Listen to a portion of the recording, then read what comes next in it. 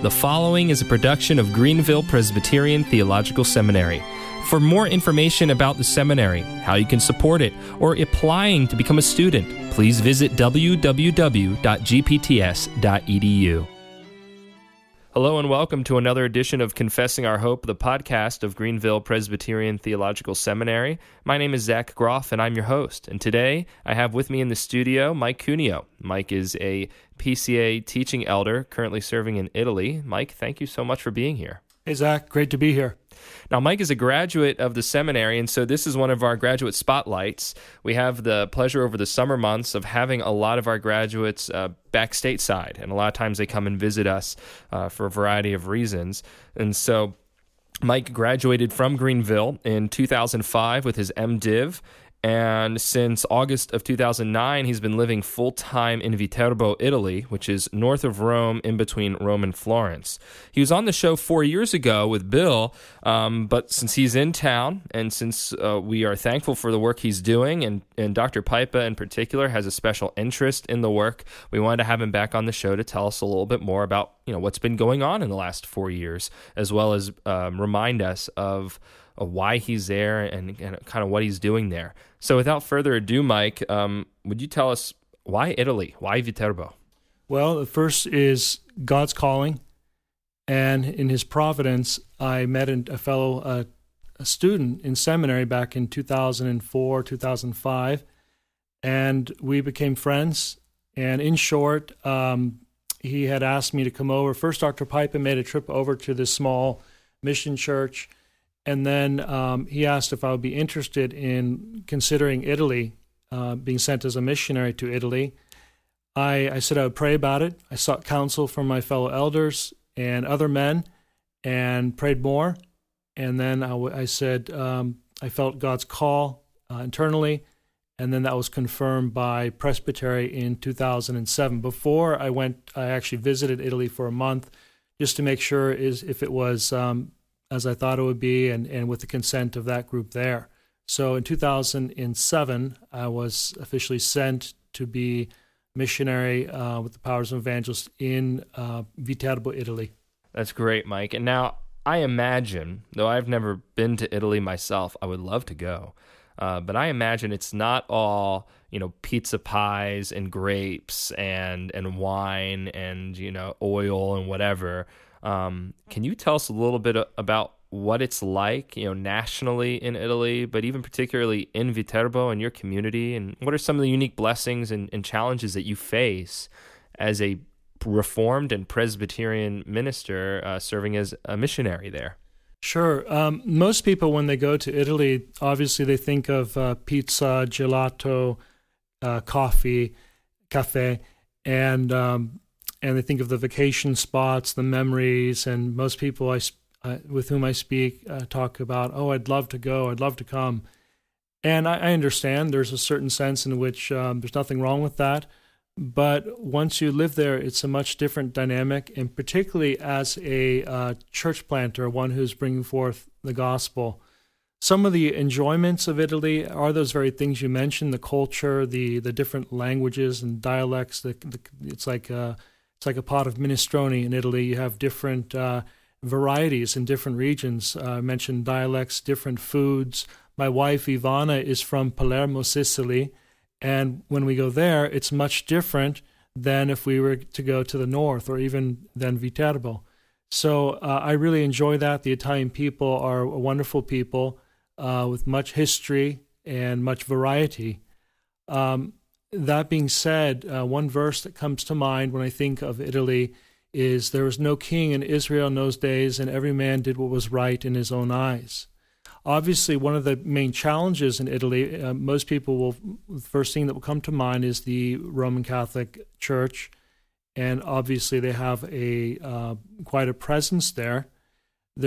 Someone told me out of 60,000 Italians, around 60 million, out of 60 million, 46 million would profess to be Roman Catholics. However, in reality, only a small percentage actually go to Mass. And most people with whom I speak will say, well, I don't believe in the institution of the church, but I still pray to Mary, or I still pray to Padre Pio, or what have you. So the superstition is still there, although they may not be following the institution, at least to put it in their words. So some of the challenges, one of the challenges is that, which is also a blessing, is that there's such ignorance of the Word of God. And one of the blessings in that is when you start to speak about the truth and you start to ask questions or explain something from the Scripture, most people will give you an ear. Most people will actually listen, or they'll ask a question. And I found that in the United States, some of the most hard-hearted people with whom I've spoken to about Christ in Italy are my own countrymen, sadly, are Americans who've heard the truth, who've rejected it. So in a certain sense, when I speak with individuals in Viterbo in Italy, there is, at the first time, there is that openness, curiosity. One of the challenges is with the language, because we cannot just use the same terms, such as Protestant, and expect them to understand that in the same way. I was shocked when several people used the term Protestant and included under that umbrella Mormons, Jehovah's Witnesses, Presbyterians, etc. So we have to be very careful about how we use terms. We usually have to define them, or try to just use scriptural language to describe who we are and what we believe. But the challenge is being patient and persevering. We're tearing down false ideas about who Jesus is, about how we are saved. We don't have, many of you can think in your church, or perhaps you're one of them, you've transferred from another congregation for a reason of work or what have you, and you're able to take that experience, that knowledge that the Lord's given you through the ministry of your previous church, and you're able to hit the ground running and participate and encourage and be active in the church in which you find yourself now. Where we are, we don't have that privilege. We don't have that many people coming to us transferring from another church. If they do, if they come from a church background, it's not necessarily a rich one. So we in our minds have an idea more or less of what a healthy church looks like, or what it ought to be. In Italy, many do not even have that conception in their mind. And so what we're trying to do is teach and preach, and from the Word of God, to lay out what the Scripture says about how the church should look and how it should function.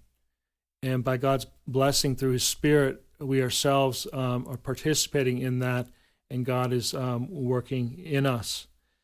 I asked two pastors once, I asked them, and I respect these men, I asked them, do you have one word of advice for a younger man in Italy? This is around back in 2009, 2010. And one man said, persevere. And asked the other the same question. He said, occupy until he comes.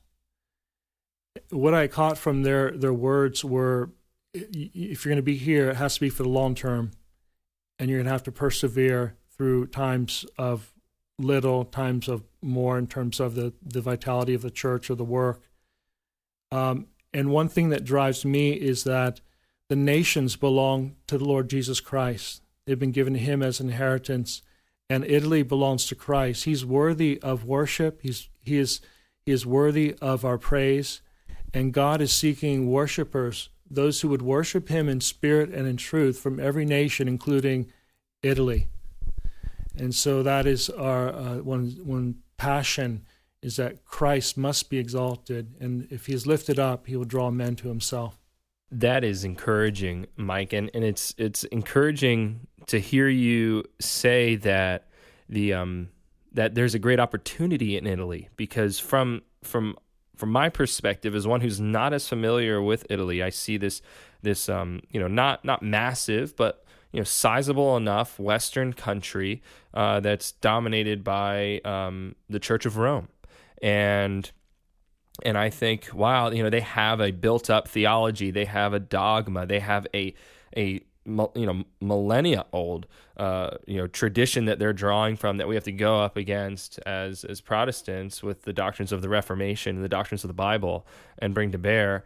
And it reminds me, your average everyday Roman Catholic in a nominally Roman Catholic country is much like your average everyday evangelical in the United States, and that is may not be going to church, or in their case going to mass, is not all that familiar with the Bible, and is maybe going to be interested in learning a little bit more from someone who is rehearsed or well studied in the Word of God, and willing to open it up with them and actually look at it. And so that's encouraging to me to hear you describe kind of the situation there today. This might seem like a random question, and I know Italy isn't Greece, but I have friends from Greece who identify as evangelical, and they're Presbyterian as well. And she told me when she uses the term evangelical in Greece, back in her hometown, when she visits, that she gets these looks like crazy, and she has family members that even just I won't utter them on the air, but claim, evangelicals do this, that, or the other thing. Is that term problematic in where you are in Italy, or is it an unknown term? No, it's evangelical is more of a well-known term, and sometimes we'll use it just to avoid the confusion that comes about. But it really depends upon to whom you're speaking and understanding what their knowledge is. If you're talking to somebody who is a history professor, let's say, just for example, they're obviously going to know you can use different terms. But if you're speaking to somebody from the street, evangelical might be a term, reformed, but then they might think you're part of maybe a liberal church. So you're always having to define who you are. But I think it's best to just define who we are from the Scriptures. And we find with some individuals as well, if we use the term evangelical, they'll think that we are Pentecostal or charismatic. And obviously, we have differences with our brothers in those groups. So you just have to know the individual and use wisdom, discernment to how to define what you believe. It's always best to use the Scripture, the sword of the Spirit. Yeah, that seems pretty similar to what we face in the United States too. Now, moving on to another question, 4 years ago, you gave us a little bit of a rundown of what you were doing in Italy. I don't know, what has changed, what has stayed the same in the last 4 years, and maybe more broadly, what are you doing there today? What does your ministry look like in Viterbo with the church or with the work? So on the Lord's Day, we have a morning prayer meeting at 10 a.m., and then we have our worship from 10:30 to noon, and then we have a fellowship meal once a month. On Thursdays, I know you all in the States have Wednesday as a Bible study time. We have Thursday afternoon. And then we try to meet during the week, whether it be for coffee or occasional pizza or something like that, just to get to know one another. It's also, we might have a special meeting. For example, we're going to be having Dr. Pipa come to Viterbo in June for a Bible conference, and he'll be speaking on the fruit of the Spirit. And then Dr. George Scipioni will be coming in July to speak about on Ephesians. So we're looking forward to these are special occasions where we get a rich dose of teaching, preaching from the Word. So we look forward to that. That's wonderful. And I know Dr. Pipa is looking forward to spending some time with you all in Italy. And I'm sure Dr. Scipioni's got to be just great with you too. I mean, he's such an encouraging man to sit under his teaching. So speaking about some of these seminary professors, how would you say today your time at Greenville Seminary here in our classrooms with our faculty, how has that equipped you for the work that you're doing in Italy now? The greatest benefit that I had from seminary was for my sanctification, sitting under the preaching of the Word, the instruction in the classroom, the godliness that was adorned by the professors here. So I was thinking back, in a given week, I could have 2 sermons on a Lord's Day, and then I have the 3 chapel messages. And then if I'm in the homiletics class, I could have an additional 2 or 3 sermons to sit under. And then you go out, and it's somewhat of a vacuum. You try to feed yourself through sermon audio and various other means. But I would say my sanctification, the love for the church and for her confessions, the desire not to be an innovator, but to faithfully take what's been handed down to us, the truth that has been once for all transmitted to the saints, and to take that and to be faithful to it and to labor regardless of the circumstances. We have to remember, again, most people don't have any church background, and it can be very intimidating for somebody all of a sudden to ask personal questions about their prayer life or about how their Bible reading is going. And we have to realize that. We also have to help them understand that we're there to help them along, not to cast a whip or to scourge them in any way. So sometimes you have to meet them halfway, or the main thing is to communicate. I'd much rather have communication with my people, hear what their prayer needs are, what maybe they have other needs. So pizza, gelato, ice cream, or gelato is ice cream, and coffee, the simple things that we have in the culture. We might say, hey, do you want to go for pizza? Do you want to go out for gelato? And we do that because we want to know them more and spend time with them, encourage them. But in that context, sometimes people are more freely open to say something, to say they have a need, whether it be economic or they're struggling through something. And so that's just one method, one approach. Sometimes you have to speak with people in a more private, direct manner. But the main thing is not to have any obstacles to loving our people and to spending time with them. And I know I need to grow in that, to love them more, to continue to seek ways that I can serve them, and because I'm growing in grace and knowledge as well. And so I'm a fellow sinner. I'm marching to Zion, as we sing, but it's living together, it's crying together, it's suffering together, it's praying together as the body of Christ. Thanks, Mike. And we talked about how you were equipped at seminary for the work, steering clear of innovation, being sanctified under the preaching of the word.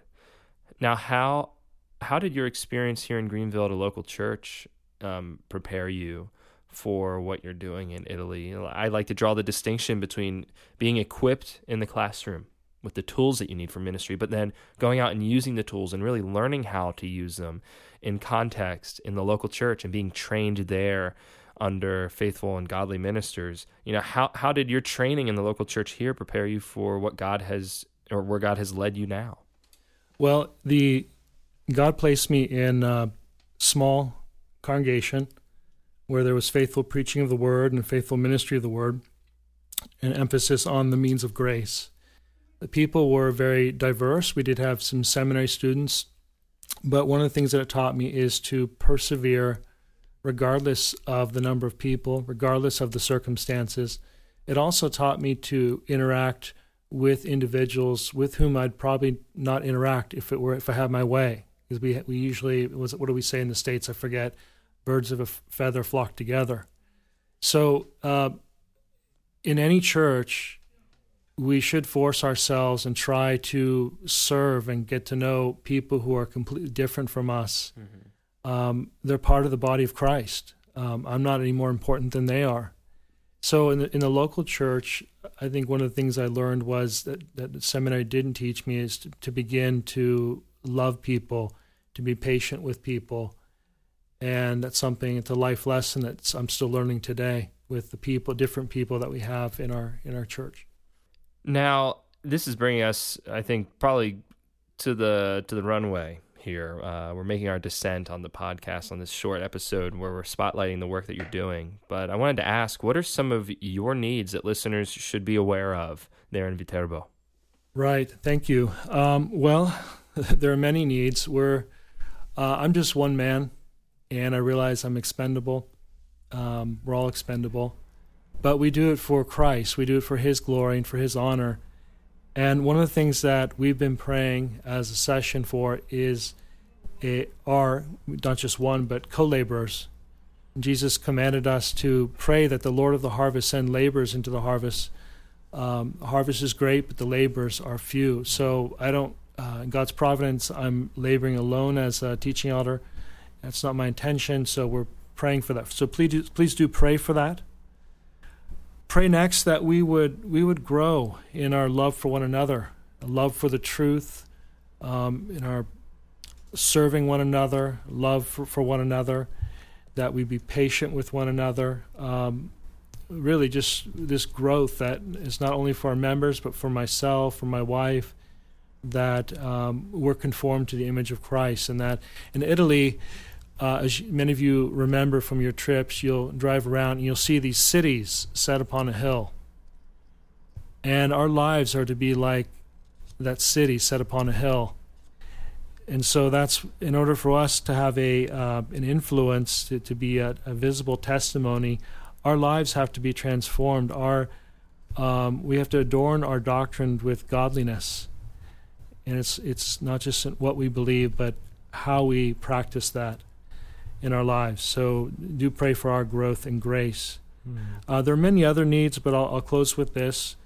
Pray that the Lord provide us with prayer warriors, people who are willing to persevere in prayer for us. It's a generational ministry. It's day to day. We need to pray for the salvation of the many people with whom we've had contact. Pray that we are bold in our witness. Pray that the Lord protects us from evil men who do not have the faith. Pray that the Lord Jesus build his church. He's promised to do it.